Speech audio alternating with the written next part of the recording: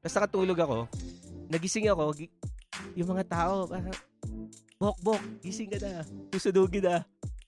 And true enough, man, paghila nila sa akin kasi they have to pull me out.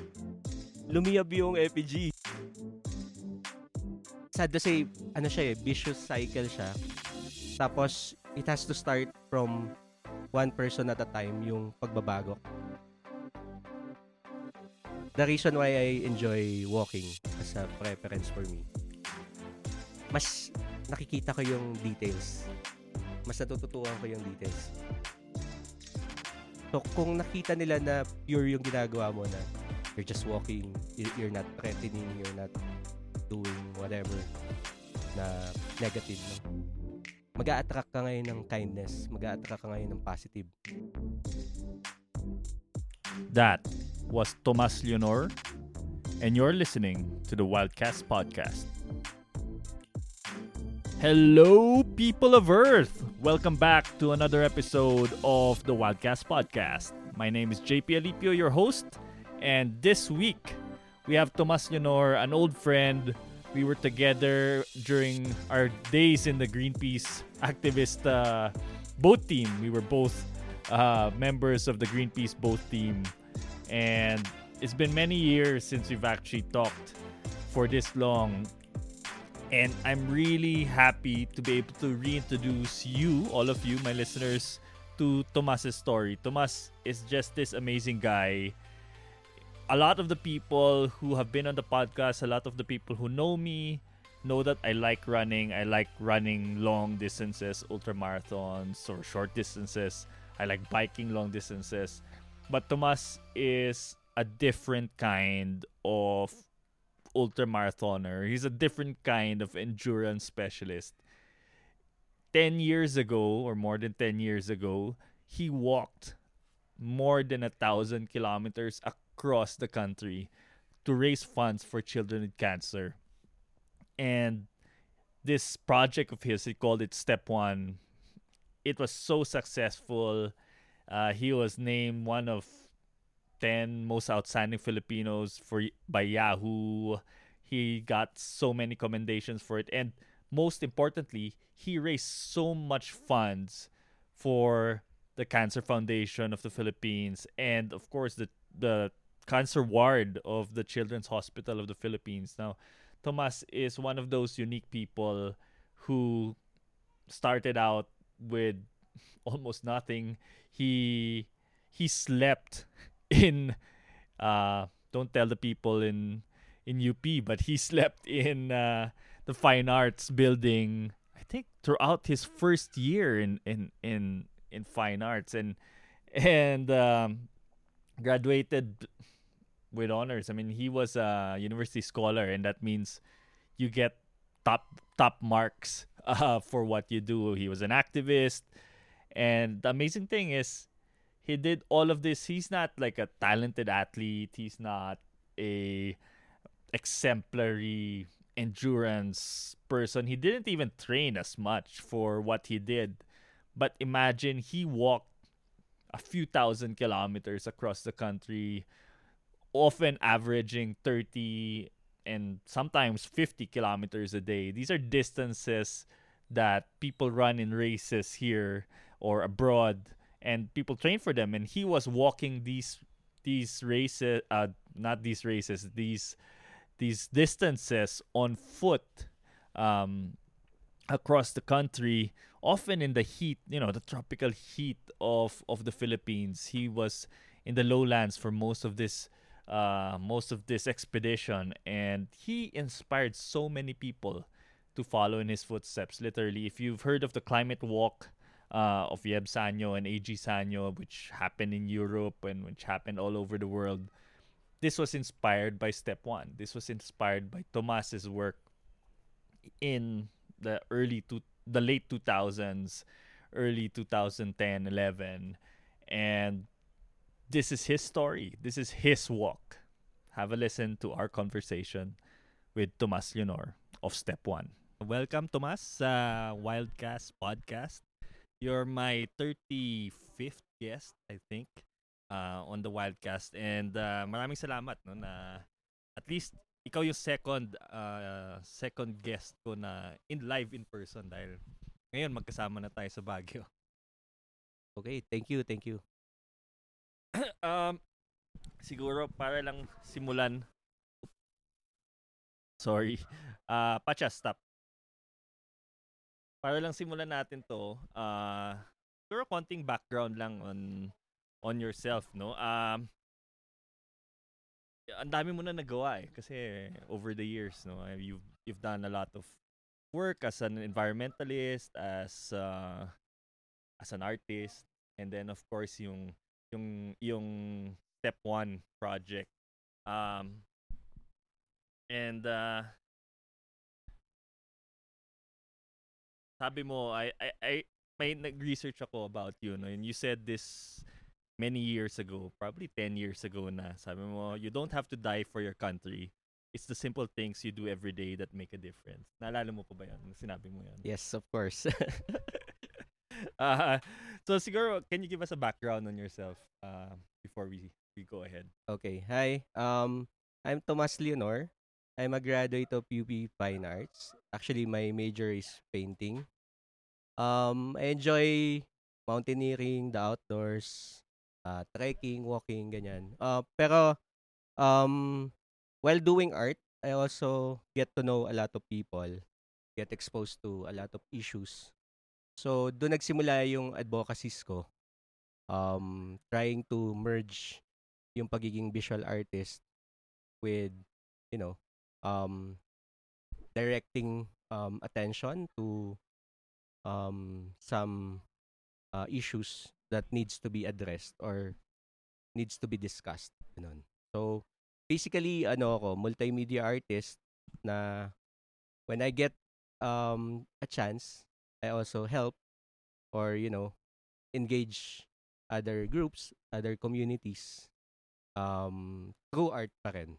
Pero, ayun, I'm just, kumbaga, I'm instilling a creative approach to the issues at hand. Ganun.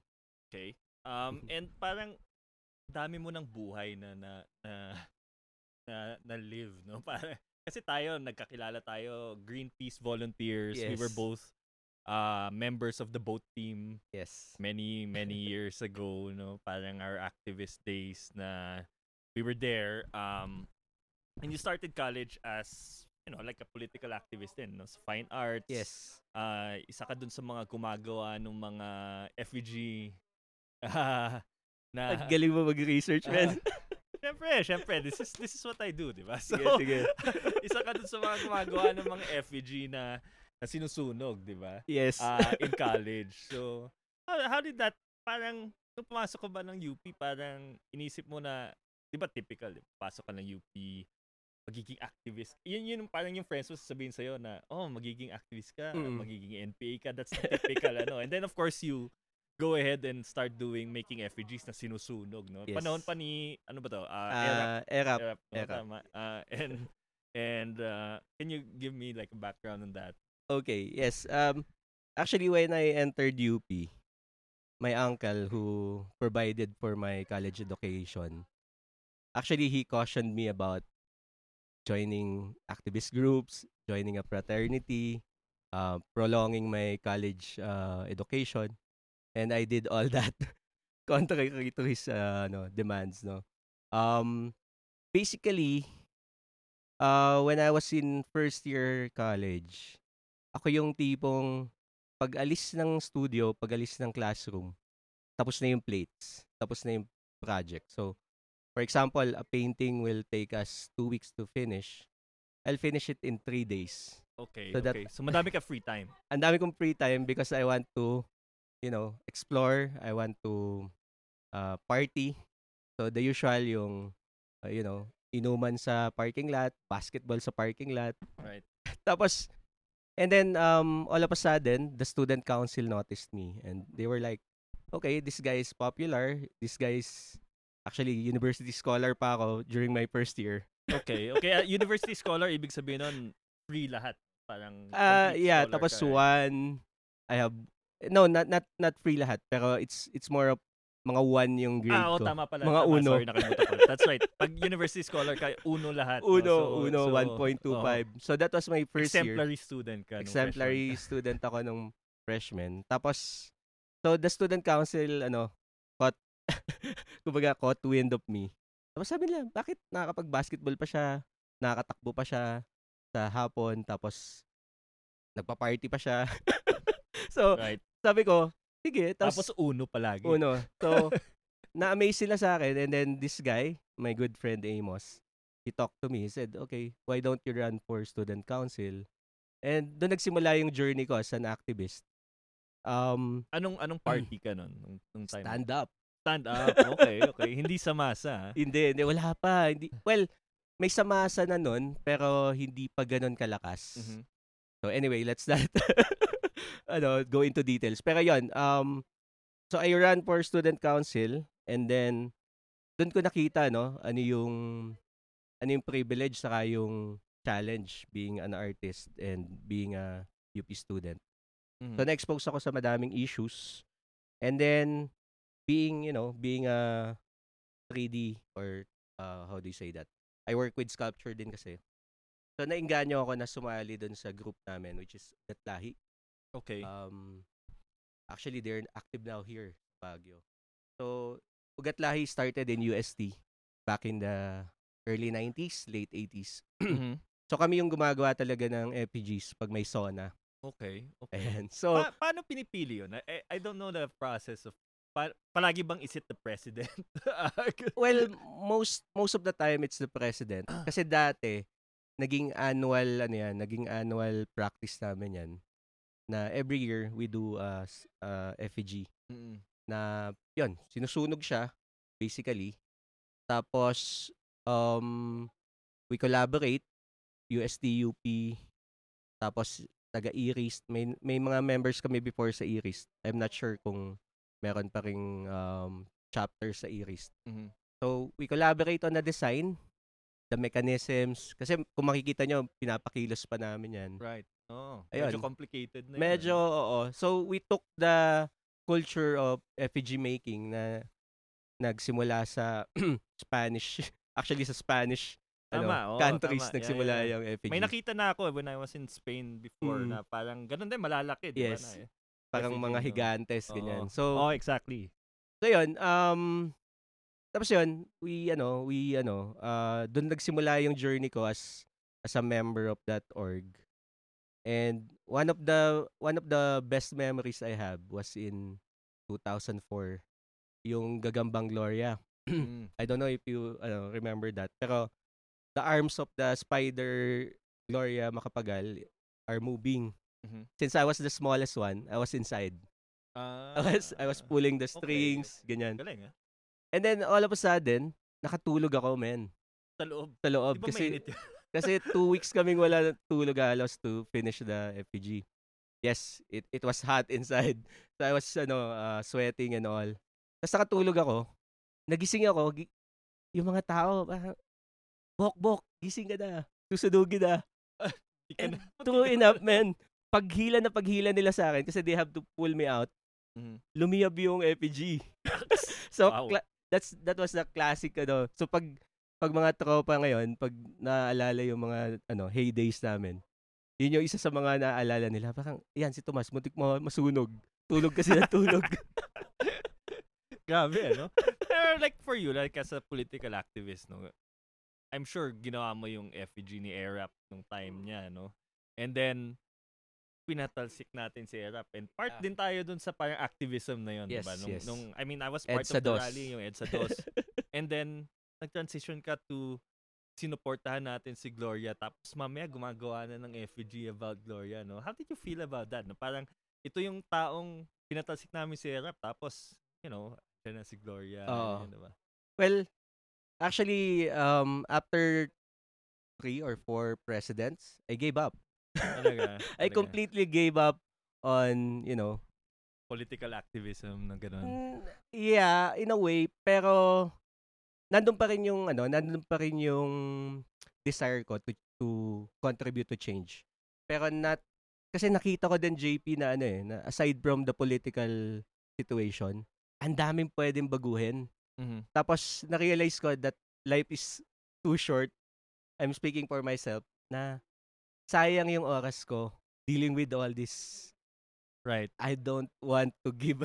Na meron ka namang ibang pwedeng gawin na mas may Yes. impact. Parang ganun Mas ba yun? may impact, saka mas, alam mo yun, makikita ko within my lifetime yung Yung change. pagbabago. Oo, Kasi, oo. sad to say, ano siya vicious cycle siya.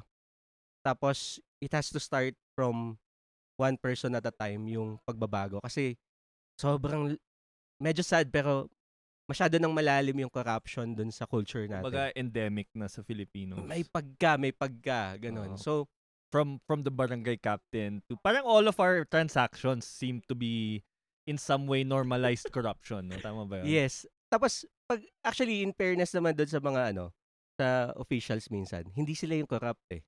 Yung nasa ilalim nila.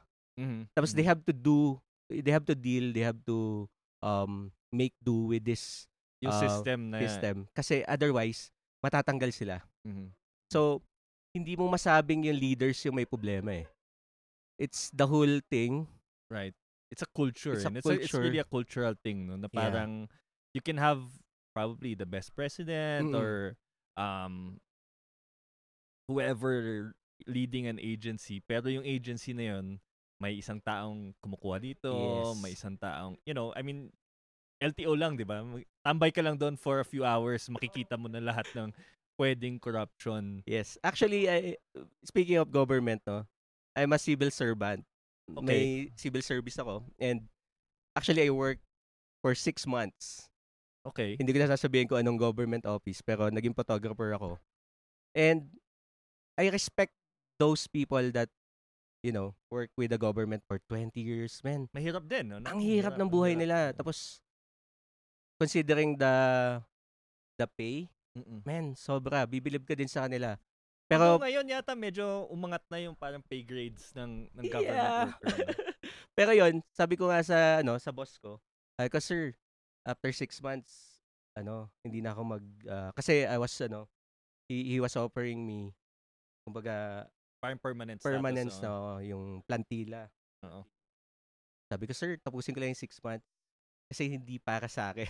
Sabi ko na lang na ganun. Din madami ka ding matututunan when you work with the government and bilang naging empleyado din ng gobyerno.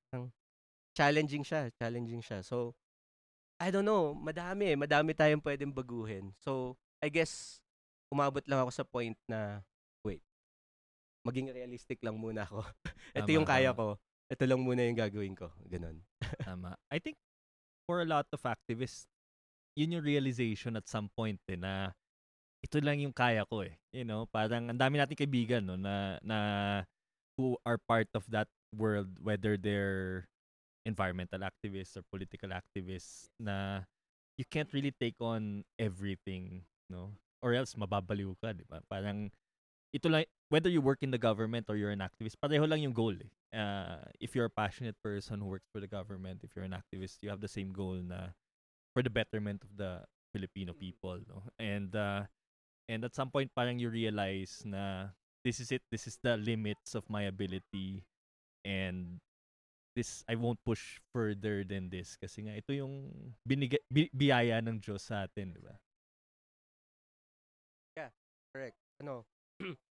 Na-realize ko yan actually nung nag-Greenpeace ako eh. Parang, bakit ako nagpupuyat para dito, para ganyan. Tapos, naka-4 na presidente na ako. Ganun pa rin yung pinaglalaban namin. Right. So, pero fun naman yung Greenpeace. Yes, sobra. Tapos, pero actually, to tell you the truth, I still have a passion for yung political activism na side. So, I still try to, be engaged in my own little way. Mm-hmm. So, madami pa rin tayong kaibigan dun sa movement and all. Pero yun, you can only spread yourself too much eh. So, yeah. Kaya, alam naman nila yun, naiintindihan nila yun when I left. Ganon. Tsaka you basically play to your strengths also, di ba? Parang yes. That's what a lot of people tend to not do eh. Parang you wanna do everything, But sometimes, for instance, for you, ikaw magaling ka sa art or and then your advocacy, and that was your strength. That was what, kumbaga, propelled you to have a bigger impact. As opposed to kung tumuloy ka lang doing effigies and being a cog on the wheel, Yeah. na you have an impact, pero on a personal level, you don't really feel that impact. Kasi nga, palit-palit ng president, it's always the same system. Oo. Ang hirap nung ano. Ang hirap. Saka, yun nga, syempre, as you go through with life, may responsibilities ka din and all. So, ang hirap Ang hirap niyang... So, I think it's just finding the balance with everything. Right. So, nung I mean, we met, what was it, 2004, 5, mga ganyan, no? Around that time. And a little after that, sinimulan mo yung step 1. Yes. Which was basically your big project, no? That was what you're quite known for. Yes. And as a background, yung step 1 was a walking expedition. And for me and many of the listeners actually of the Wildcast, mga endurance junkie, athletes who do hundreds of kilometers running and biking or whatever. But yung expedition mo was quite different kasi it was walking. Pero it was walking across the whole country, no? Thousands of kilometers walking. And how was that? Paano mo naisip gawin yun, no? Parang alam ko tinanong na to sa'yo years ago, but it's been years that since you've been asked that actually, question, yes. It's a totally different person looking back. Okay. Yeah. Sige. So actually the idea came to me when I was still young. Pero hindi pa ganoon ka solid yung idea, no. So kasi when I was growing up, I had asthma. Tapos allergic ako sa pollen. Oh, pareho tayo. Talaga? Pollen. Same. So anyway, so I was a sickly child. Mga once a month nasa hospital ako. I remember my 5th birthday was in Philippine Heart Center. Oh, wow. Okay. Doon ako sa lobby ng Heart Center nag-birthday. So anyway, wala akong pictures kasi wala kaming camera that time. Anyway, ayun. So, malaki yung impact sa akin ng reading, actually. So, kaya lumabo yung mata ko. Mahilig ka magbasa. I was constantly reading. Kahit nasa sasakyan, kahit madilim, gano'n. Nagbabasa ako kahit flashlight lang, ganyan. So, when I was, I think, about 12, not really 12, mga 8 siguro or 9, may nabasa akong legend about this Filipino, si Samuel Bilibet. If I remember the name. Samuel Bilibet. Ano siya parang folklore. Okay. Na pinarusahan siya ni Bathala and yung parusa sa kanya is maglakad sa buong Pilipinas. So, na-amaze ako dun sa concept na yon. Kasi, yun nga, I wasn't allowed that much to go out of the house. Oo, lalo nung time na yun, parang parents are, sa bahay ka lang. Yes, sa bahay ka lang. And everything. Kasi kakatapos lang din ng martial law and everything. So, may ganun pang stigma na, okay, pag alas 6, pasok na. Delikado sa labas. Delikado sa labas. Ganun. So, I grew up with that. Tapos, bawal din kami manood ng TV. My uncle, is a disciplinarian. Tapos, he adopted me and my sisters. So, anyway, that's another story. Pero, we weren't allowed to watch TV. Okay. Nanonood lang kami ng TV pag TV Patrol. So, kahit Voltes 5, hindi yan Late ko na napanood yung Voltes 5. Okay. Actually, pag wala yung uncle namin, that's when we watch. Okay, of pag course. Pag pumupunta siya sa Manila or he has a business transaction, that's when we... Tapos may may watcher yan, pare. Pag narinig na yung tricycle or yung sasakyan, patayin niyo na. Just si uncle. Ganun. So, patayin na yung TV. So anyway, I grew up with that scenario. Uhaw na uhaw ako to explore, to go out. So sabi ko, bakit paglaki ko, bakit hindi ko lakarin yung Pilipinas? Kaya naman pala eh. Ganun. So, fast forward, yun. After UP, na-involve ako sa mountaineering, sa outdoor, sa frisbee. Tapos, I met a lot of people who has the same interest. So actually, before I started the walking expedition, pinag-aralan namin ng mga grupo ko ng mga kasama ko sa mountaineering. Tapos, dapat 3 kami. Okay. Tapos, yung isa nag-back out because he was married, he was starting a family. Yun, he can't commit. Tapos yung isa naman, na-sprain siya on the first day. Oh, wow. On the first day. Malas. Actually, ako, na-sprain ako on the second day. Okay. Pero I'll go into that later. The other guy, si Cloud, ang ganda. Nandito tayo sa Mount Cloud and Cloud yung name niya. He got injured the first day and he decided to not continue. Mhm. Ayun. So anyway, sabi ko, pag-aralan natin, ilang kilometers per day yung kaya natin without, overexerting ourselves. Tapos we can still walk the next day.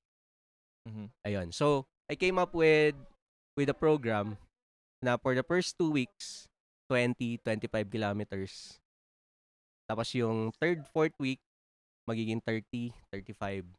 Tapos, during the peak, magpo-40. Okay. Tapos, pagpatapos na, kasi 2 months yung design ko, magbabawas na ulit. Para Okay. hindi So, mabigla parang yung... training while doing the expedition, Exactly. essentially. Training siya. Tapos, towards the end, 12 kilometers na lang, ganun. So, everyday siya na 20-30. Ang max ko is 54 sa summer. 54 kilometers a day. So, ganun. Tapos, kasi nga hindi naman talaga ako long distance runner. So, kung ano lang yung... Naging realistic ba ako na, okay, kaya ko 30 a day for 2 months. And normally, gaano katagal ka naglalakad everyday noon time na yun? Nung umpisa, medyo mas mabilis, no? Mas mabilis kasi wala nang coordination with LGUs, PNP, AFP. Pero nung nagkaroon na ng madaming grupo, mas tumagal yung lakad ko. Siguro, I would say 5 to 8 hours a day yung lakad. Okay, for about 50 kilometers, parang ganun. Yeah, yung average ko is 10 to 12 kilometers an hour. Oo, mabilis yun. Medyo mabilis, oo. Tapos parang run na yun. Parang run na, yan. So, actually, tawag nila brisk walking. Na-record ko yan sa Negros Occidental. Kasama ko yung mga Philippine Rangers. Okay. Tapos, grabe, ang bibilis nila. So, actually, sila and walking yan, hindi yan parang walking Okay. talaga siya. Pero, mabilis eh. Actually, nagugulat din ako sa sarili ko during that time. Kasi, parang naging cyborg ka na. Lakad lang ng lakad. Lakad lang. Kasi when I started in Pagod-Pod, mabagal pa.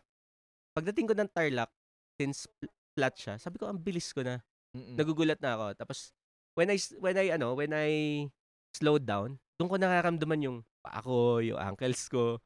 So, hindi. Kailangan pala i-sustain ko yung ganong speed. Right. So, pero ang galing, di ba? Parang yung endurance mo, nagbi-build up. Yes. During the entire walk. Expedition. No? Oo. Parang, nung nag-start ka, baka mahirap na yung 12K, di ba? And then, by the time na nag-peak ka, yung 50K, madali na lang. Madali na, oo. Yun nga, parang sabi nga nila yung 2 week, makaka-build ka ng system or ng endurance for 2 weeks. So, parang ganun yung ginawa ko. So, 2 weeks, na, pataas ng pataas. Tapos nung bandang Tarlac, yung mga tao, parang, kahit yung mga TMC, yung mga Tarlac Mountaineers, dahil sir, ang bilis mo maglakad. So, hindi ko na siya napapansin. Kasi, yun na yung kinasanayan ko for 2.5 weeks, kumbaga, ganun. So, siya, adventure siya, pero at the same time, nalaman ko din yung capacity ko and kung hanggang saan ako physically and mentally. Kasi mas mental game siya, man. Yeah. Every day, you have to convince your body to get up and walk. Yung hindi ka na, gusto ko mag-rest day today, di ba? Wala. Kasi naghihintay yung mga tropa dun sa susunod na town, susunod na province. Naka-heads up na sila, ganun. Yeah, meron ka ng parang, meron ka ng madi-disappoint pag hindi ka tumayo. Exactly. Kasi, tapos lalo na nung actually lumaki siya ng lumaki. Nag-coordinate kasi during that time, hello po sa mga taga-PNP, pero nagkaroon sila ng issue about yung siya ng mga police. Okay. And this was the time of Jesus Bersosa, the chief PNP. So they contacted our team, kami nila AG, na sasama daw sila. Pampalit ng tiyan. Pampalit ng tiyan, saka pampapogi. Okay, oo, syempre. So anyway, with respect to them, talagang sumali sila, men. So every Full town, support. lahat Full ng support. PNP doon Yes. naglalakad. From Galing. Bigan, actually not Bigan, from Santa Ilocos Sur hanggang Samar, hanggang Visayas. So every town, Every town. lahat ng PNP doon sa town na yon, sasama sa iyo. Tumasama. Salubungin ka doon sa border. Hahatid ka sa border. Galing. Tapos yung mga pinaka malaki yung tiyan, ito yung mga pinaglalakad nila. Okay. Effective naman. Ano namang baka, sir, reklamo, bakit nyo kami naglalakad ng ganito 30 kilometers sa isang araw? Sabihin ko sa'yo, men, everyday kinukwento ko at least 10 times yung kwento. Ba't ko siya ginagawa? So, pero wala sila magawa kasi may, parang utos may memo yun, from Chief Bersosa during that time. So, lakad ng lakad, ganun. Tapos, at certain times, ako pa yung nag-first aid sa mga police. Okay. Kasi may mga sprain, yung gano'n. Sa lakad yan, ha? Sa lakad. Okay. Oo, kasi, kumbaga, it's been a while since their training days, eh. Tama. Medyo maninibago sila. Nag-ano na sila, eh, no? Oo. So, nagpabaya na. Kaya kanina, nung tinanong mo how many hours, iba-iba, eh. Kasi minsan, hintayin ko sila. Oo. Minsan, wala pa sila dun sa hintayan. Ganon. So, yung main aim ng project mo na ito, mag-raise ng funds para sa basically children with cancer. Bakit children? Pwede namang adults with cancer. Pwede namang it could be anything else. Why was it cancer? Why was it children? Sige, kasi kaya bata, kaya children, no? Kasi nga yun, personally, lumaki ako na ganon, yung kulang kumbaga sa exposure, kulang sa sustansya, parang ganon. Parang kasi hindi naman sa deprive, pero nakita ko yung sarili ko nung na-meet ko yung mga kids, no? When I met James Auste of right. Cancer Warriors Cancer Foundation, Warriors, right. and Gigi Cruz, the photographer, they introduced me to these kids na sabi ko, ako yan nung bata ako. Nahihirapan kami magpagamot kasi every month I have to go to the hospital. Tama. Oo. Tapos nung time na yun, wala pang PhilHealth. So sariling gastos I yan. think. Oo, sariling gastos yan ng nanay ko. And yung nanay ko is a single parent. Tapos yun nga, inadopt kami na uncle. So it's two households working together to provide for us. 5 kami, men. Okay. 5 kami. I was the youngest. So imagine the life that we had to go through.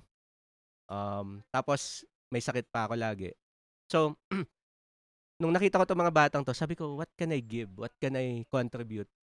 So, nung time na yon, this was in late 2009, hindi pa ganun kalaki yung kaisipan about pediatric oncology, pediatric cancers. Akala ng mga tao, mostly in the Philippines, they think that cancer is for mayaman. Okay. Sakit mayaman. Tama, Nung cancer. time na yun, parang sakit mayaman ng cancer. Or matanda ka na dapat pag may cancer. Dapat. So, naging challenge yun para sa amin ni Ate Gigi na parang, Tomas, isip tayo ng project, ganun. At first, we thought about a photo exhibit. And biglang nag-dawn sa amin na parang not that impact, no? Yung impact hindi ganun kalaki. Kasi kung sino lang yung pupunta doon sa exhibit, sila yung makakita. Yeah. So, the same with an art exhibit. And it has that certain layer also of being parang elitista, no? Kasi when you do an art exhibit, kasi the common... Yung may access sa art may exhibit. Access. Yeah. Tapos, syempre, some people are, pang social lang yan. Ganun. So, sabi ko, sige, ano pa ba yung pwede kong i-contribute? So, upon consultation with my mountaineering group, sabi namin, di ba may pangarap tayo personally, tapos as a collective na lakarin yung buong Pilipinas. So, bakit hindi natin simulan? So, pinag-aralan ko, ganyan. Tapos yun, based on what we discovered, doon nabuhay yung step 1. Kaya step 1 kasi unang hakbang para sa mga batang may cancer for Filipino kids. Kaya Juan de la Cruz. Ganon. Yung Cancer Warriors, si James Auste, natuwa doon sa idea kasi he did also bike. Tama, nakisali ako doon sa ilang bike ride niya nung time na yun. Yun. So, natuwa siya. Tapos, yun, nag-collaborate kami. Tapos yun nga, nabuo. Pero when we started sa Pagudpod, sobrang ako lang, si Cloud. Tapos, first day si James, saka yung driver niya. Sila yung namin, SAG namin. Pero nagulat kami nung tumawag yung PNP na akala ko nga, papastop kasi ano yung ginagawa, baka nag-organize ka dyan. Right. Pero yun pala, gusto nilang makipag-tie up. Baka ngayon, pag ginawa mo ngayon, stop ka na kasi red tag ka kaagad. It was a different time It was a different time, pare. It was a lifetime ago, I would say. 10 years ago is a huge time gap. I remember nga, for me, like personally, yung 2000s were a time when these kinds of projects were done.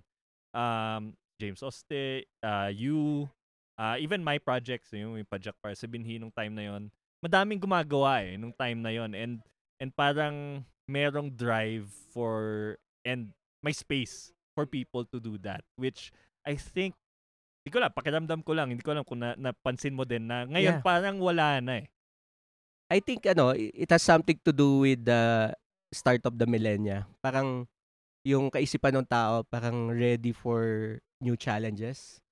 So nung nag-start yung 2000, parang this is a new life, this is a new beginning, ganun. So nag-spill over dun sa 2010s, ganun. Yeah. Ang dami Madami talaga. I mean, yung Step 1 was just one of those projects, and there was a lot of others yung sinimulan din namin, nag-start din around that time, 2008. James, no, and many others who started Pati yata yung Firefly, Pati yung Fireflies were started around that time. A lot of different projects that are now kumbaga established. Yung iba nawala na, but that was the time when people could dream of a project, do it without consequence of getting red tagged or whatever. Exactly. And may support yung government, I mean, that was a time na parang, I mean, when we did it, sinundan kami ng police, the whole of Benguet, nung nagbike kami around Benguet. Andun yung police, and when you did it, sinundan ka ng police, the whole country. And same with si James and many others the government was very supportive of this. Whatever the administration was at the time, whether it was ERAP or GMA or Pinoy. Actually, actually dun sa PNP part, saka sa AFP part, it's more of General Bersosa, Kasi when I met him, meron siya talagang personal affinity dun sa project ko. Okay. Being from UP as well. Okay. He went to UP before he went to PMA. Mm-mm. Kasi nag-aktivista siya. Mm-hmm. Tapos pinagalitan siya ng tatay niya, kaya siya nag-PMA. Okay. Inilayo siya dun sa ganong environment. Anyway, so pero without that, hindi ko naman makukuha yung support Of course. I guess nagkaroon lang kami ng personal Tapos yun nga, nagkaroon na rin siya ng issue. We lost touch. Pero that's kasi may trauma din ako sa police, pare. Syempre, kasi nung college. As an activist. Pero nung naglalakad ako, nakakatawa kasi alam nila kung sino ako. Mm-hmm. Some of them still ask me about these things, So sabi ko, hindi ko dine-deny. Sabi ko, yes, I'm a political activist as well. Pero ngayon, ito yung pinaglalaban ko. Tapos matutuwa ka kasi some of the police personnel and the army personnel that I talked to and became my friends, naiintindihan nila kasi sabi nila, yung anak ko pag nagkakasakit, wala. Yeah. Parang walang suporta. Kung meron man, kulang. Tama. To think that they are fighting fighting for the Philippines. For the Philippines, di ba? Yeah. Especially yung army people. So, doon sila nakarelate. Kasi sabi ko, regardless of your political stand, regardless of your religion, regardless of your stature, kulang Kulang yung healthcare, kulang yung education budget natin, so on and so on. So, doon ako nag-connect sa kanila na parang, okay, sige, I respect what you do, but this is my contribution. So, sa ganung level kami nag-meet. Galing, no? I mean, it's a common ground na parang ngayon kasi ang hirap ng i-bridge because of social media, di ba? Dati kasi kailangan natin mag-usap ng harap-harapan. Nung time na yon, hindi ka pwedeng hindi ka pwedeng mag-troll sa social media, and there's a space for you to understand each other.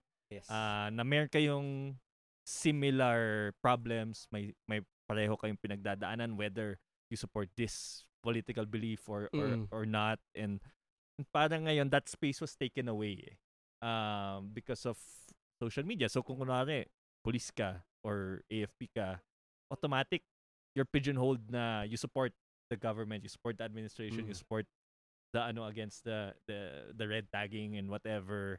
And if you're a political activist, NPA ka kaagad, parang Exactly. there's no gray area where people can actually meet and like for instance, yun nga, parang for you health, yung health ng anak, which lahat ng mga police halos siguro 90% dyan may anak or two or many others or 200. but it's really it's really the common ground that we've lost, I think, in the last 5 years, that the politics has become so toxic na we can't have friends from that side of the fence. And for you lang nga, nag-start ka lang maglakad, naging kaibigan mo yung mga police, naging kaibigan mo yung mga AFP.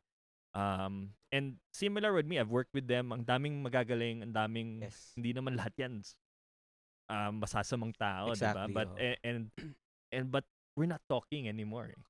And nung time na yun, wala naman social media, hindi ka naglalakad na parang nagpo-post ka sa Facebook, diba? Actually, yeah, totoo yan, no. Kwento ko lang, no.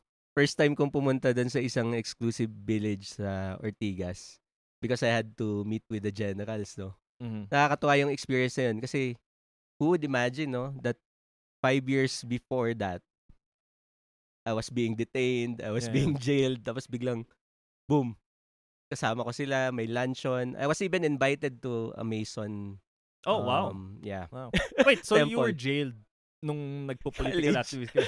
As in college? So parang after the rally, kinulong kayo, ganun ba yun? Yeah. Okay. Or during the rally, yung pupulutin gano'n. Kasi we were always at the front lines. Right. Yeah. May time pa nga na yung effigy yung pinambabangga sa barricade. Kasi we're the biggest thing out there. Pero what diba? What a parang difference that is from being on the front lines of what would be considered now as a leftist rally. Even though parang at the time siguro we don't consider ourselves purely a leftist, diba? Parang hindi ganun ka distinct yung ano na yun. But being from that side of the fence to having lunch and going to meetings with the generals, it's such a big difference. But at the time, that was, I don't know if it's still possible now. Do you think it's still possible na parang ganon from being on that side? And ikaw, hindi ka naman high-ranking official or whatever, no? You were a cog in the machine. You were the artist. Yes, I was just, a worker. Right. Pero yes, being optimistic, pwede pa, no? Pwede pa siya. You just need the right people. For instance, yun nga, si General Bersosa yung naging katapat ko. Pero after that, nung iba na yung generals, hindi na eh. Hindi na eh. So, kasi they also tried to work with me during, after Yolanda. So, iba na eh. Iba na yung dating nila. So, I guess it's person to person as well. Yeah. Management. Tapos, doon pumapasok nga yung tama ka doon sa social media, no? I guess that's one of the cons of having social media now. Kasi madali nang magkaroon ng misunderstanding. Hey, Wildcast listeners, thank you for listening to the Wildcast podcast. And at this point, I'd like to invite all of you to help us continue producing the Wildcast podcast. All you have to do is buy us a coffee. Go to buymeacoffee.com/wildcast and buy us a couple of coffees. This helps us produce every episode that you listen to of the Wildcast podcast and the great conversations with all of our guests that come on board. Thank you so much and continue listening to the Wildcast podcast. Yeah. At saka kasi parang may buffer ka eh. You when you post something on social media, it's not really you, 'di ba? Hindi ikaw 'yon eh. It's projection. Parang it's your avatar on social media that's posting. Yes. And may merong pakiramdam na hindi 'yon nakadikit sa iyo.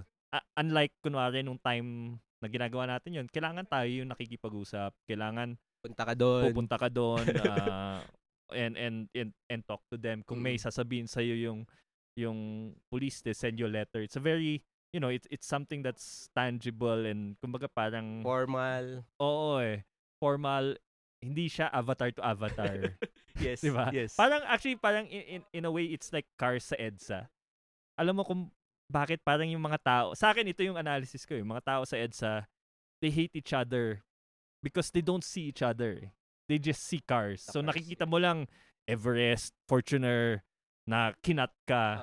Hindi mo nakikita na tao yung nasa loob ng kotse. As opposed to dito sa Baguio, dahil nakabukas palagi yung bintana natin. Mabait yung mga driver, di ba? Kasi nakikita mo may tao sa loob. It's a real person. It's not just a Fortuner. It's not just a Corolla cutting me down. It's not just a Jeep, di ba? Parang yun yung parang ilang beses na dito na dumating ako sa corner and then mahuna ka. parang nagaganunan kayo. And because you see each other through the windshield, there's that mutual respect. Na in Manila, heavily tinted yung car. Always sarado yung bintana, air conditioned. So you're only car to car. Yung avatar mo is the car. Yes. And you're only speaking to each other through your cars. The horn, yung paggalaw mo ng kotse. And in the same way, it's similar to yung social media world natin ngayon. Good analogy. And I think I remember, balikan lang natin yung step, yung lakad mo. Ilang kilometers total? Well, all in all, nasa 3,000 plus kilometers. Luzon, Visayas, Mindanao. Hindi ko pa nagawa yung Mindanao. Okay. Unfortunately, kasi when I was about to do the Mindanao, yun yung nagkaanak ako. Pwede pa natin gawin yun. Pwede pa pare, kayang-kaya pa. Kailangan ko lang mag-diet ng konti. Pero yung preparation mo for this, did you do running? Ano yung prep like? Syempre physical activity to, no? Aside from the advocacy, what was the prep involved for it? Well, that time kasi sobrang active pa ako noon I was with the boat team.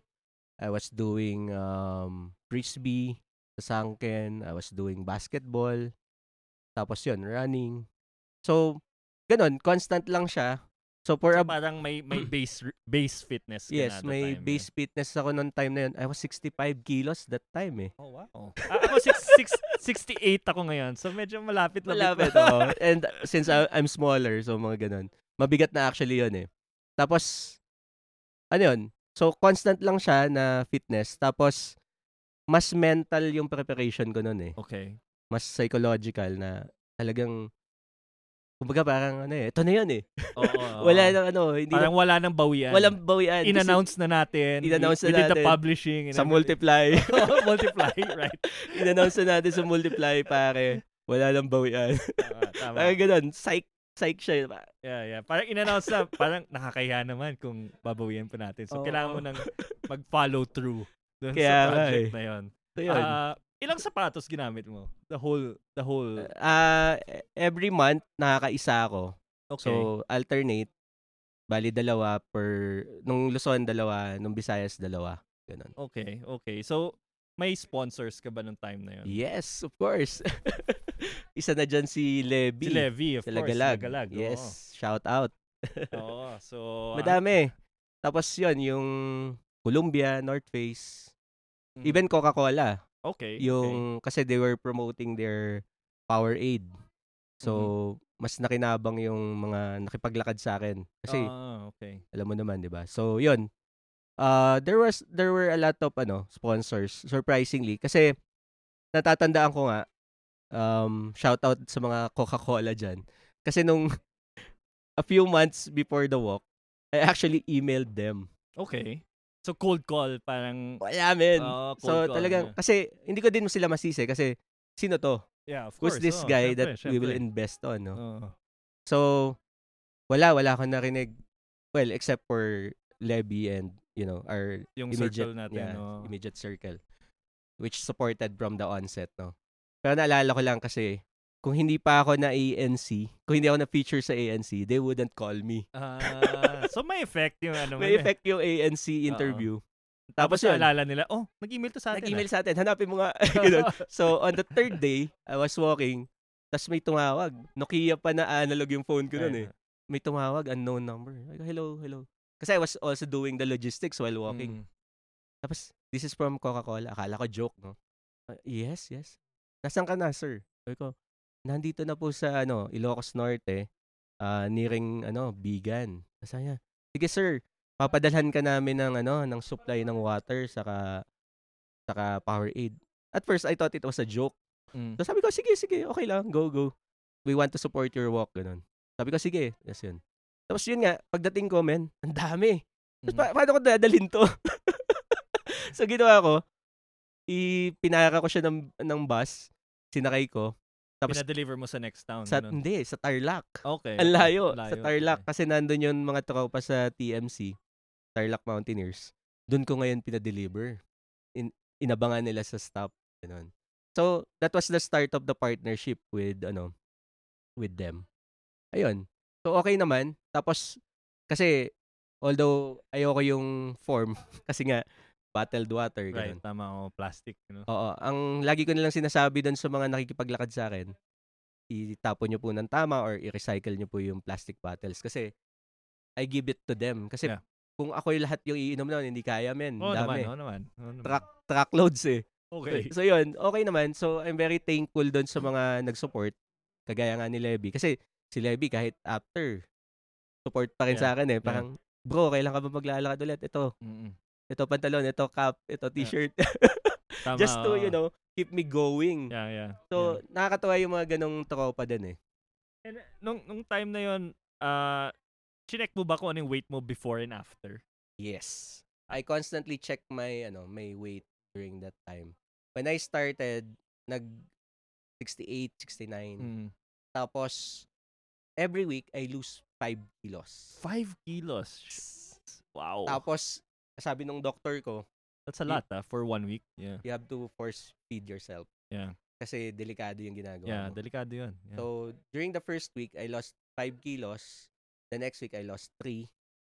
So on and so on. So, pababa ng pababa. Okay. So na-manage mo na siya. Na-manage ko siya. Men, dati, pahirapan isang rice. Talaga? Ngayon, 4 na rice eh. So, noong time na yan talagang, sige, rice pa. Kahit, kasi nasusunog mo eh. Yeah. Pero ngayon, hindi mo napapansin eh. No? Hindi mo napapansin. Parang there's a point in endurance na hindi ka magugutom. Hindi ka magugutom. Diba may point na ganun eh. Parang hindi ka nagutom. Kahit okay ka na, tuloy-tuloy ka lang. Kumbaga kinakain mo yung sarili mong taba.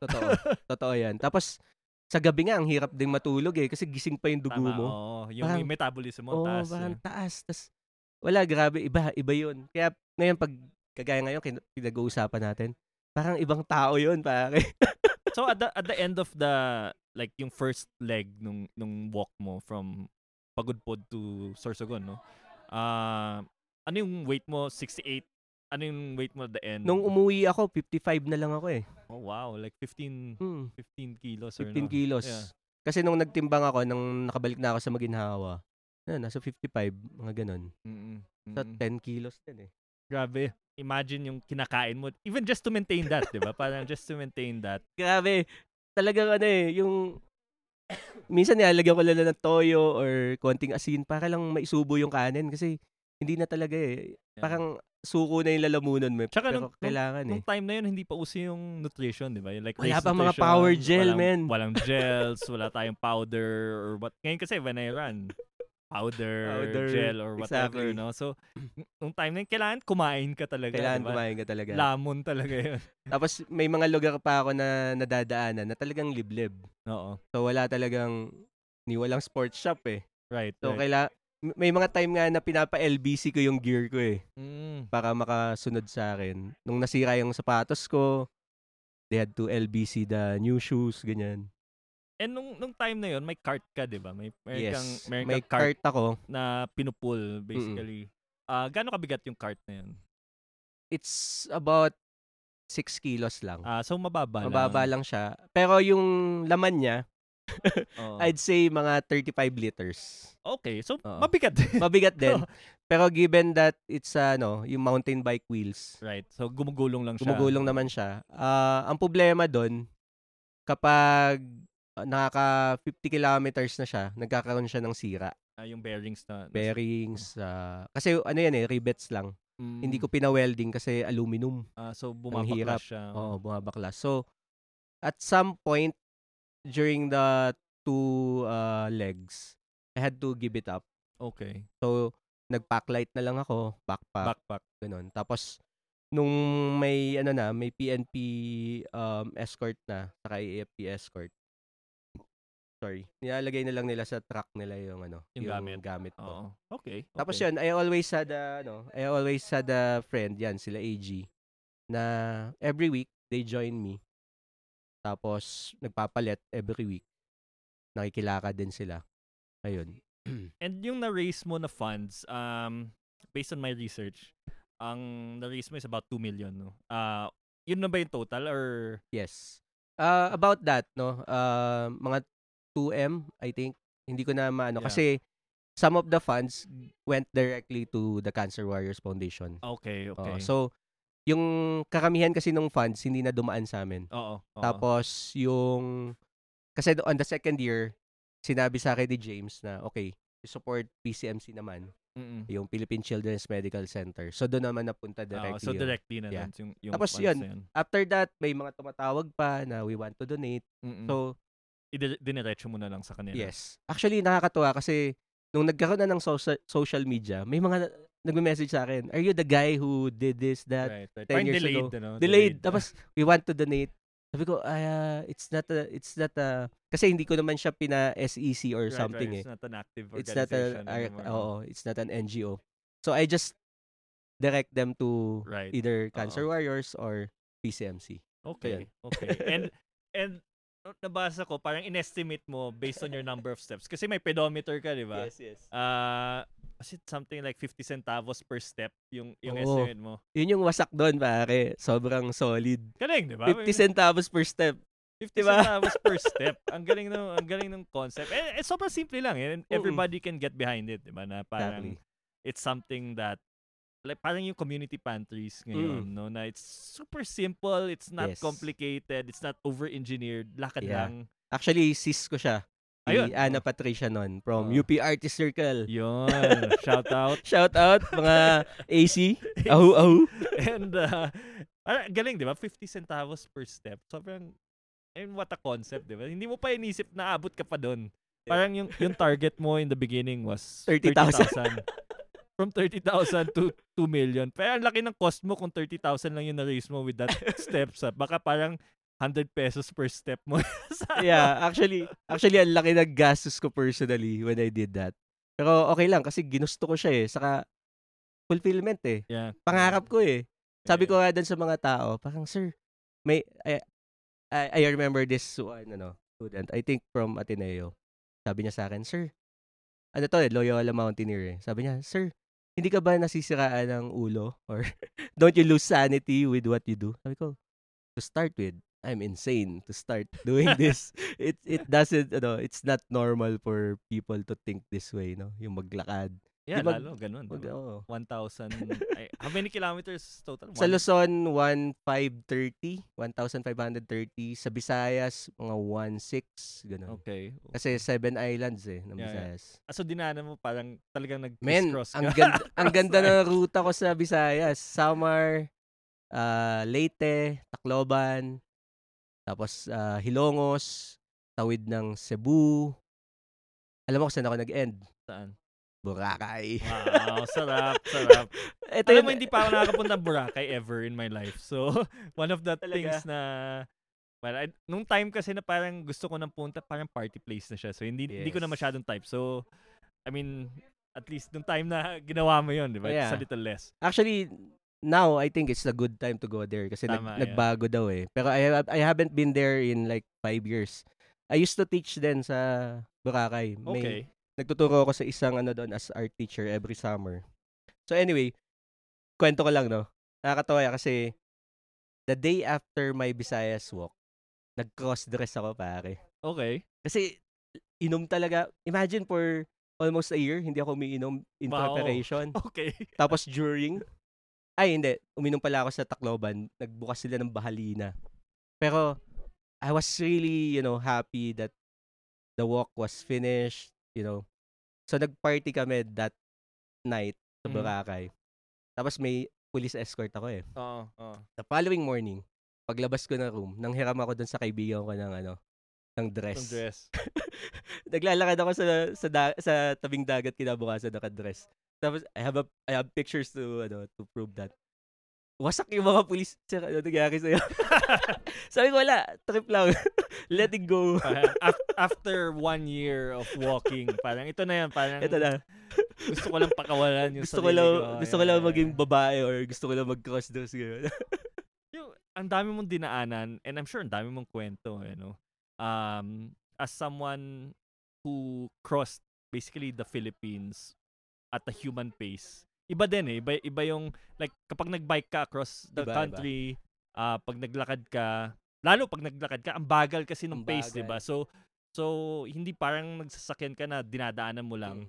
Ano yung napansin mong parang cultural, I don't know, parang something that culturally that binds the Filipinos across the whole country? Kasi nga naglakad ka eh. Ibig sabihin, bawat hakbang mo may mag-hello sa'yo, may magtatanong sa'yo, may mag-offer sa'yo ng tubig. Ang dami na parang, kumbaga, parang trinace mo yung lupa. Alam mo yun, yung parang hinawakan mo yung lupa tapos ginanon mo yung kamay mo, 'di ba? Parang yun yung in my mind yun yung yun yung description ko nung walking across the Philippines. Parang hinawakan mo yung lupa ng bansa tapos mismong texture. Naramdaman mo yung texture ng buong bansa eh. Yeah. Actually, tama ka dyan, no? Shout out din sa openstreetmap.org, no? Kasi sila yung nag-sponsor ng GPS ko nun. Sila Bunny yata Sila Bunny. Ayan. Anyway, nakakatuwa kasi generally, no? Hindi ko lang alam ngayon, pare, given the situation, no? Pero that time, they're very accepting. Filipinos are very friendly, accommodating, and hospitable, no? Kahit hindi nila alam yung ginagawa ko, kahit hindi nila nakikita yung police, aalokin ka nila. Oh, taga-saan ka? Saan ka titira? Saan ka kakain? Dito ka na lang sa amin.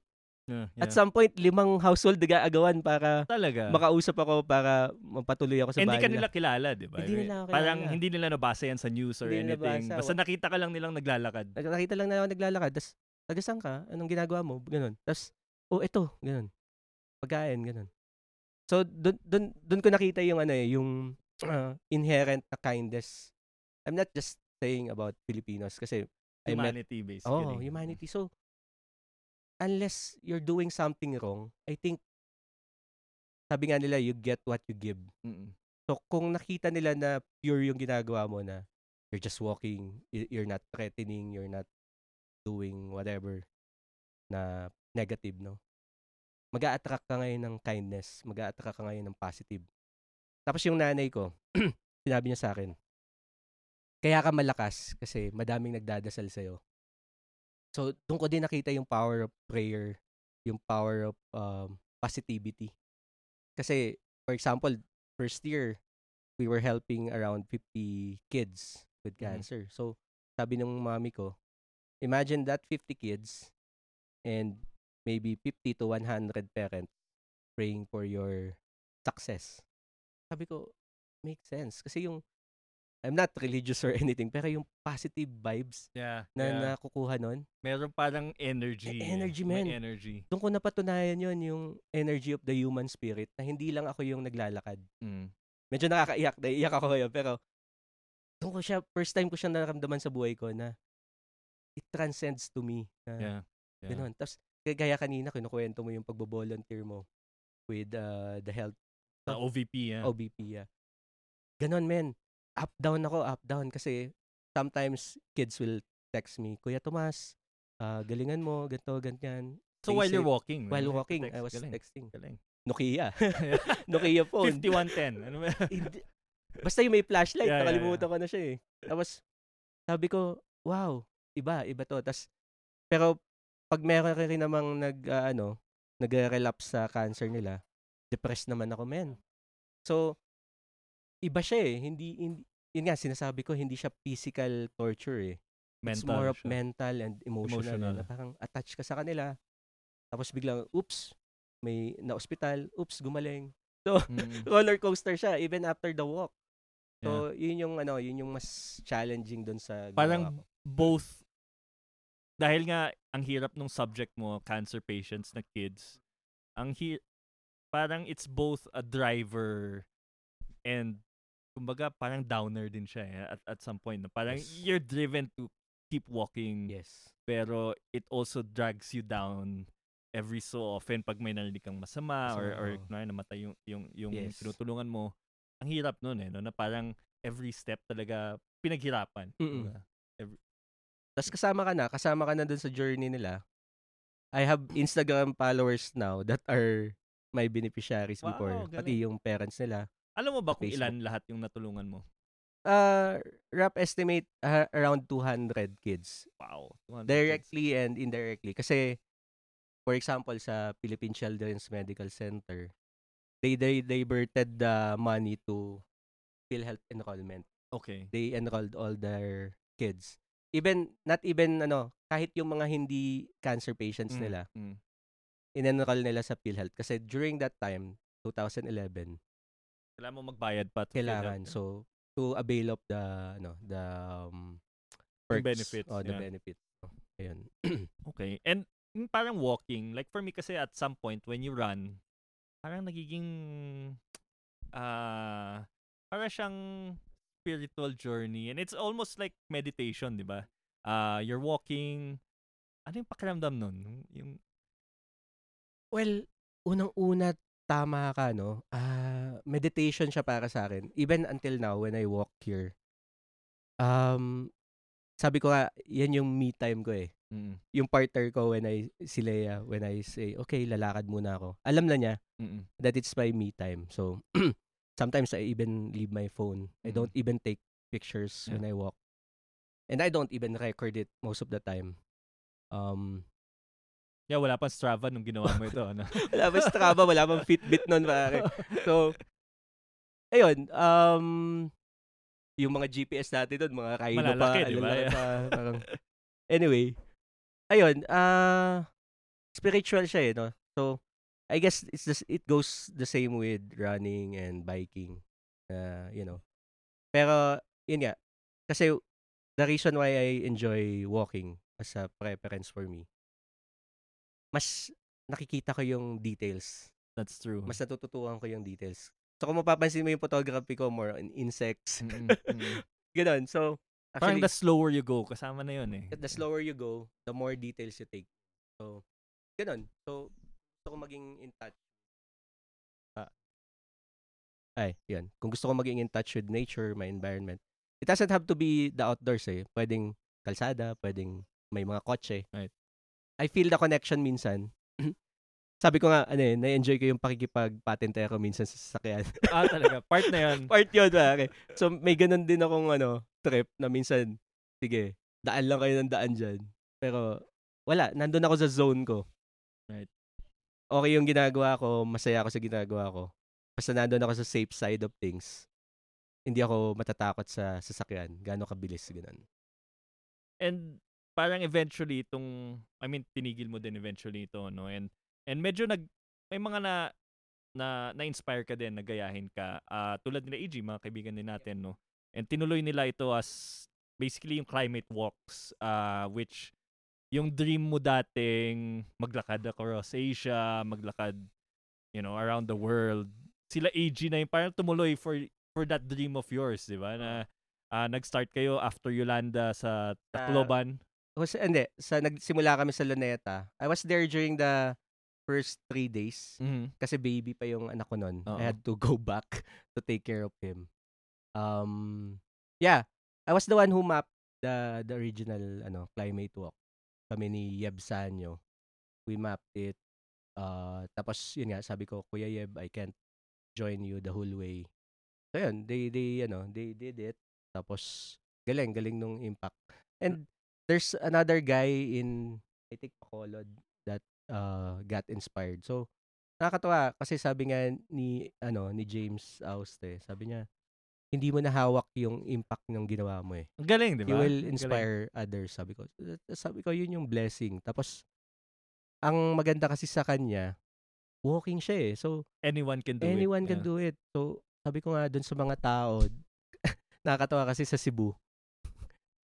Sa Cebu, pagdating ko, walang lumalapit sa akin na police saka army. Mm. Kasi they were expecting a foreign guy, a Parang tall, handsome, bulky guy yeah. na talagang makita mong fit na fit. Hindi Indio. Hindi Indio. Kasi pangalan ko pa lang, Tomas Leonor. So, parang Spanish, Right. ganun. Tapos may Felipe pa, Tomas Felipe. Parang akala nila. Tapos, sabi sa'yo, nung wala na yung mga tao dun sa arrival, saka lang sila lumapit sa akin. Sabi nila, kasi wala nang, obviously, ako lang yung mukhang outdoorsy. Ala, sir, kayo po ba si Tomas Leonor? Sabi ko, opo, ako po yun. So, they were expecting, no? So, anyway, bakit ko nga ba yung nasabi? Bakit ko nga ba nasabi yung, yung instance na yun? Connected siya eh. Dun sa climate walk. Ayun. So, dun sa climate walk, no? So, sorry, naghang ako. So, yung instance na yun, parang nasabi ko na kaya to ng kahit sino eh. Pero, yun nga, preparation siya, saka mental preparation to undergo such things. Pero posible. Sabi ko, hindi, kung ano yung naisip mo, kaya mong gawin, sabi nga ni Joey Ayala, no? Paisa-isang hakbang. So, I guess, I was brave enough to take the first small steps. Tapos pagkatapos nun, tuloy-tuloy na. So, yun yung lagi ko sinasabi dun sa mga nakakausap ko na, mas bata or contemporary na may gustong simulan. Sabi ko, gawin mo lang. Gawin mo lang. Kasi, umpisahan mo lang. umpisahan mo lang. Tapos, let's see what happens. Kasi, by the end of the day, nobody will do it for you. That's true. You have to do it. So, kaya ngayon, after nun, pag may idea ako, sige, go lang ng go. Pero pag nakikita ko ng mga tropa na nagtataxi, pinagtatawanan na ako. Ba't ka nagtataxi? Lakarin mo. So, yun yung nakakatawa doon eh. Kasi parang, nga no, kaya ko lakarin, ba't pa ako nagtataxi? Yeah. Well, yun din actually natutunan ko doing what I've been doing over the last 20 years. Na parang gawin mo lang. And tama ka, yun talaga yun eh. Walang ibang gagawa para sa'yo. Sabi ni AG, the universe will provide. Yeah. I mean, for all of us, di ba? Yeah. You, me, AG, a lot of our friends na ginawa lang natin. Wala tayong pera. Wala tayong anything nung nag-start yung mga ginagawa natin. And then dumating, di ba? Dumating yung support, dumating yung sponsors, yung funds for whatever we wanted to do. I mean, looking back, parang nagawa natin yung ganun without thinking. Hindi, kasi ngayon parang, sometimes, ngayon I'm at the point na, before I do something, inisip ko pa, kailangan kong lumapit sa sponsor. Parang madami na akong steps compared to nung time na ginawa ko yung first na, bike lang ako, di ba? Or ikaw, naglakad ka lang. Nakita nito. And, so yun yung parang, I think, big difference. But, yung ginawa nyo as compared to maybe what I did, kahit sino pwedeng gawin eh. Yung walking, and I think ganun ka powerful yung idea of being able to do something just by walking. Tulad nung, yung community pantry ni Ana. Ni Patreng, which ngayon anybody can do it. Yes. And in less than a month, diba? Less than a month, in weeks lang, parang 2 weeks. 400 plus na yung community pantry all over the country. And, or even more. We don't know. We don't know, diba? Parang it's inspired this movement. Yes. That, ang dali lang, maglagay ka lang ng mesa sa sarap ng bahay mo, diba? Maglagay ka ng kahit konti lang. Yeah. And it inspires people. Ang galing eh. It's such a novel concept na sobrang simple. Yes. Pero kahit sino pwedeng gawin. And yun, yung ginawa mo, same, diba? I mean, it inspired other people. Sina AG, the climate walks all over the world na hindi lang sina AG, hindi lang sina Yeb gumawa. You, Japan, many others have done it, diba? Because it's so simple eh. You just walk. Yes. And everybody who has 2 feet, unlike me, I have gout at the moment. so parang walk, dali lang siya. Dali lang, yeah. Yeah. So, I mean, after all that, ngayon you have a family, you're medyo malayo na yung tao na yon, di ba? Yes. parang ibang tao, if you Oo. think about it, ibang tao yung gumawa nun at the time. Is there, ano yung parang biggest learning mo from that time that you take with you today? That you still, parang imbibe sa ginagawa mo sa students mo or in your life? Siguro yung biggest takeaway ko with all that things that I experienced is that your weakness is your strength. Don't let your weakness hinder you from doing something that you want to do. So, for example, during that time, 2008, 2009, I tried joining a marathon. I can't finish it. Mhm. The most I could run is 15 kilometers, 10 to 15. That's the most. Pag 20, 40, 50K, hindi ko na kaya. Okay. So sabi ko, okay, bakit ko ipupush na mag-run? Kung kaya ko naman na 30, 20 per day. So that's what I did. I just walk 20, 30 a day. Sa Akad Oval pa ako nagte-training noong time na yan paikot-ikot. So I guess that's one of the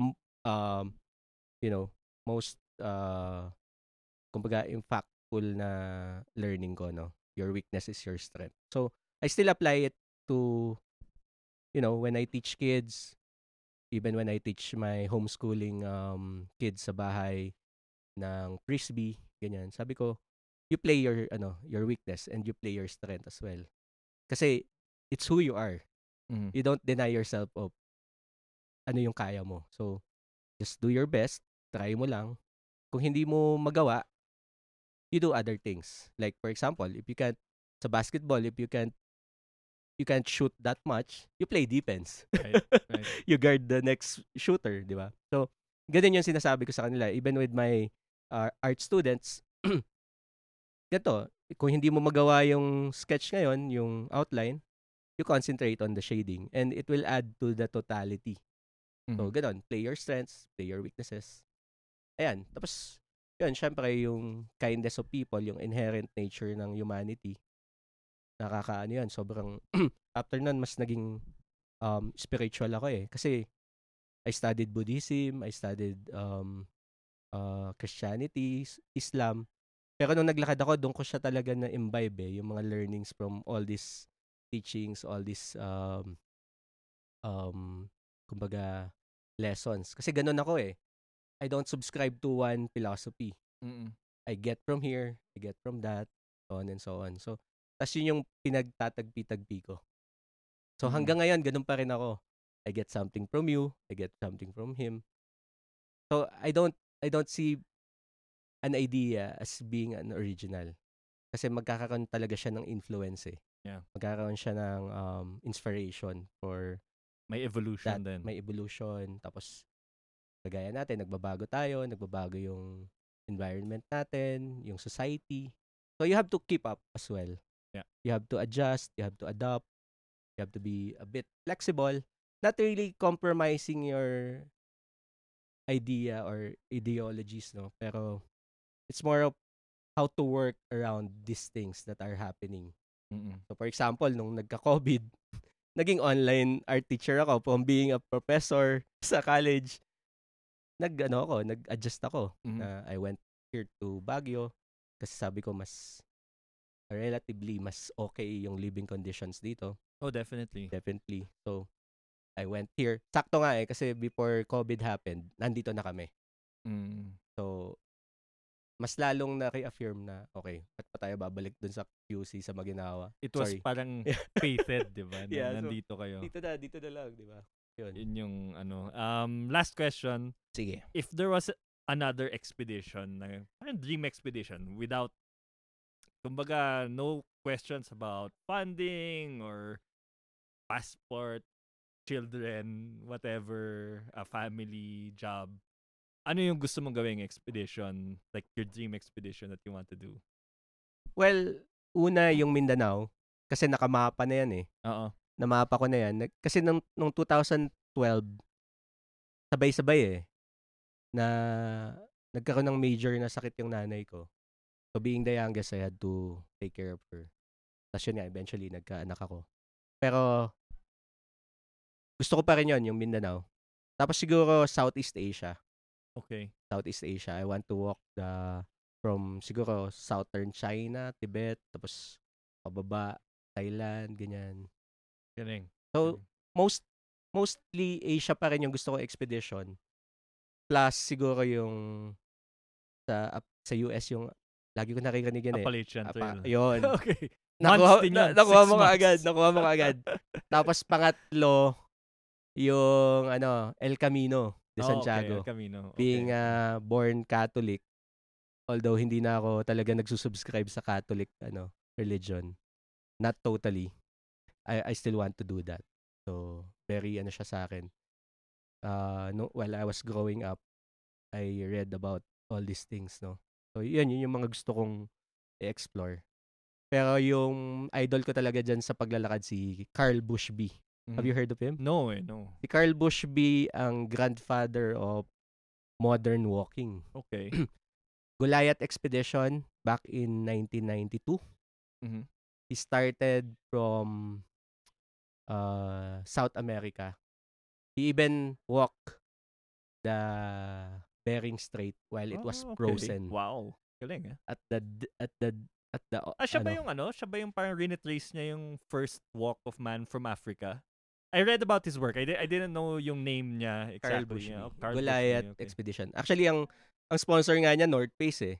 After 10 years, nag-pull out na yung North Face. Ang haba na kasi. Tagal na. Parang, hindi ka ba matatapos? Tapos, he was even imprisoned in Russia. Oh, wow. Kasi British paratrooper siya. So parang spy or something. Akala spy. Nakulong siya, men.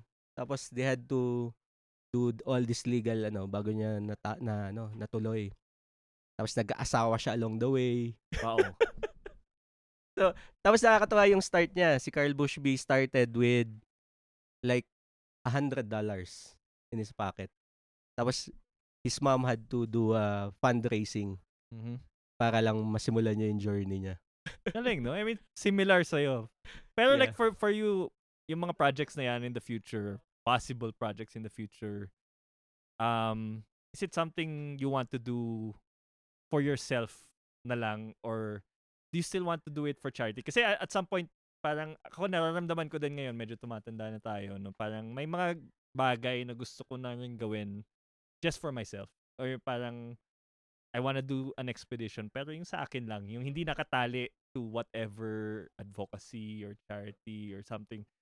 Because at some point, it's a mental strain, di ba? Na ganun.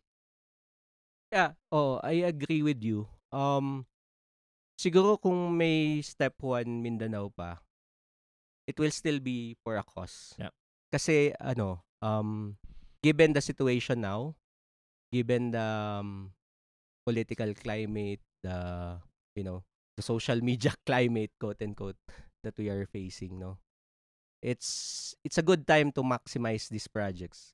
Pero dun sa part nung yung pagiging personal niya, I think for me, I can still merge the two. Okay. Siguro lang, ang difference lang ngayon, na nag-a-agree nga ako sa'yo, the difference now is, medyo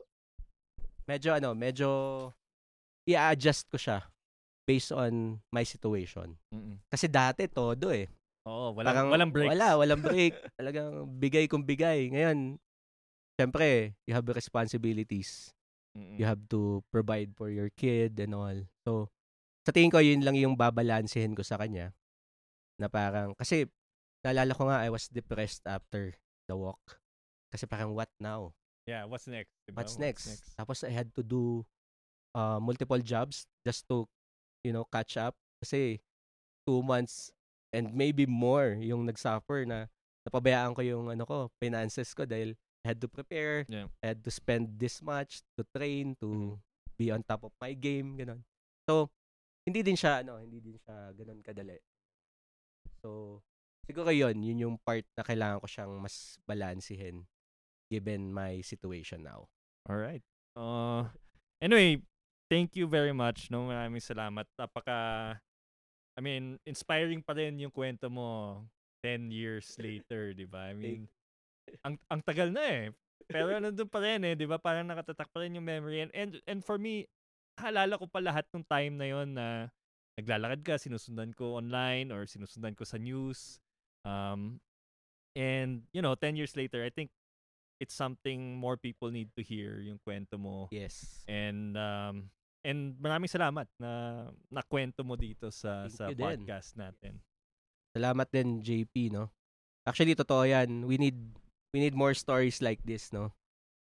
Kagaya nga yung community pantry. Very very timely siya. Kasi we need to be solid as a nation despite whatever is, happening. Definitely. Sabi mo nga, parang at the end of the day, most Filipinos, whether you're in the AFP, the PNP, or just kahit yung mga tambay, di ba? And you've experienced this walking across the Philippines, that everybody has something good in them, di ba? Exactly. Everybody will offer you a coffee or kahit tubig lang. And I know for a fact that nung ginawa mo yung project mo, may tent kang dala.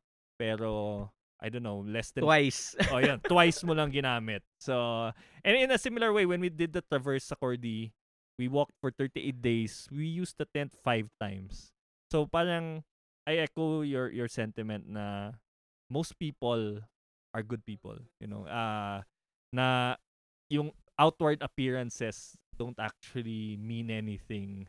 And yun nga, you've slept in so many different homes across the country, slept with strangers na nung araw ka lang na yon nakilala, nung oras lang na yon nakilala, and pinatulog ka nila dun sa mga bahay nila without even questioning. And that's happened to me also everywhere I've gone in the Philippines, na parang, dito ka na, kumatok ka lang sa pintuan, pwede ba kaming humingi ng tubig? Kain, tulog. Naalala ko tuloy, sorry. Alam ko, patapos na tayo. Naalala ko tuloy, sa Samar, sa Southern Samar, may nagpatuloy sa akin. Alam mo pangalan niya? Estefania Hakbang. Hacbang. So, step na, hakbang pa. Grabe yun. Yung alam mo yun, yung pagkakataon na siya yung magpapatuloy sa akin. Oo. Sabi ko, ma'am, ang ganda ng pangalan Serendipity. Serendipity, exactly. Estefania Hakbang. Galing. Ang tagal ko na, hindi ko na siya nabalikan, pare. Pero ang dami niyan. I mean, both of us, we've traveled around the Philippines all our lives, practically. Yes. All over. And ang dami nating nakilala na nung araw na yon na una tayong nakilala, pinapasok tayo sa mga bahay nila. Grabe, Naging parang matalik nating kaibigan. Even though nung araw na yon, nung oras na yon lang natin nakilala, pinakain tayo, pinatulog. Dun sa kwarto nila mismo. Sa kwarto nila, pinaalis nila yung anak nila or yung master's bedroom. Grabe yun. Iba, di ba? Iba. Iba. Ang daming mga Pilipino na hindi nila na-experience yun, na nabubuhay sila na takot. Takot silang, I mean, for instance, yung mother ko, medyo ganun. No, parang, unless maganda yung bahay, papasok dyan. Conducive, no? Conducive, Pero yun, di ba? Parang, kahit saan tayo pumunta, kahit sa pinakaliblim na lugar sa Pilipinas, papatulugin ka sa bahay, bibigyan ka ng tubig, papakainin ka. Kahit konting-konti lang yung pagkain nila. Totoo yan. Papakainin ka. And I mean, for me, that was one of the biggest lessons of my life. Na parang, kailangan open ka palagi, di ba? Hindi never judge. Never judge. Kasi hindi ka rin nila dinajudge. Hindi ka dinajudge, di ba? Hindi ka dinajudge na parang, sino ba tong madumi? Ang itim-itim. Ang itim-itim, payat. Bigla na lang naglakad, maputik, pasok dito sa bahay ko. Exactly. Di ba? Parang yun yung, that's really, like, for me, anywhere. And it's not just Filipinos. No? Sabi mo nga, humanity. We've both traveled, and ako din, ganun yung experience ko. Kahit saan ako punta, ang bait ng mga tao. Yes. Ang bait ng mga tao. Totoo. Yun nga. Energy siya eh. Energy without even, kahit sa Thailand, sa Japan, ganun eh. Kahit hindi ko sila naiintindihan, hindi nila ako naiintindihan. Pero, I guess when nag-align yung energy nyo, wala eh. A lot of good things can happen. So, just keep doing what you want and do it well, do it good. Unless meron kang binabalak na masama sa kapwa mo, then you get that same energy. That energy, So, yes, we're doing good. Yeah. Okay. Anyway, salamat, Tomas. Salamat din, Thank you, pare. thank you. Thank you. Ang galing nitong kwentuhan natin. And I'm sure yung mga makikinig dito sa Wildcast, I think in 2 weeks, lalabas itong episode, will be, I think, reacquainted sa step 1 tsaka sa kwento mo. So, thank you very much. Thank you din, JP. Thanks. And that was Tomas's long walk. I mean, I haven't even gone on an expedition that was that long. It was, just amazing how many people he's helped, and the passion to be able to do all of that with so little, and simply just to start a lot of these projects, a lot of the things that he's done, and the people he's inspired, the projects similar to his that have come up, after step 1, and that legacy continues today with all of the people, all of the cancer survivors he has helped through the years. And of course, thank you to all of the listeners of the Wildcast podcast for listening to this conversation with Tomas. I really appreciate that a lot of you have followed this journey from season 1, the very first episode with Doc Book, and now we're in episode 35 of the Wildcast podcast, and it wouldn't be here without all of you, without all the feedback that you give us. So thank you everyone for supporting the Wildcast podcast.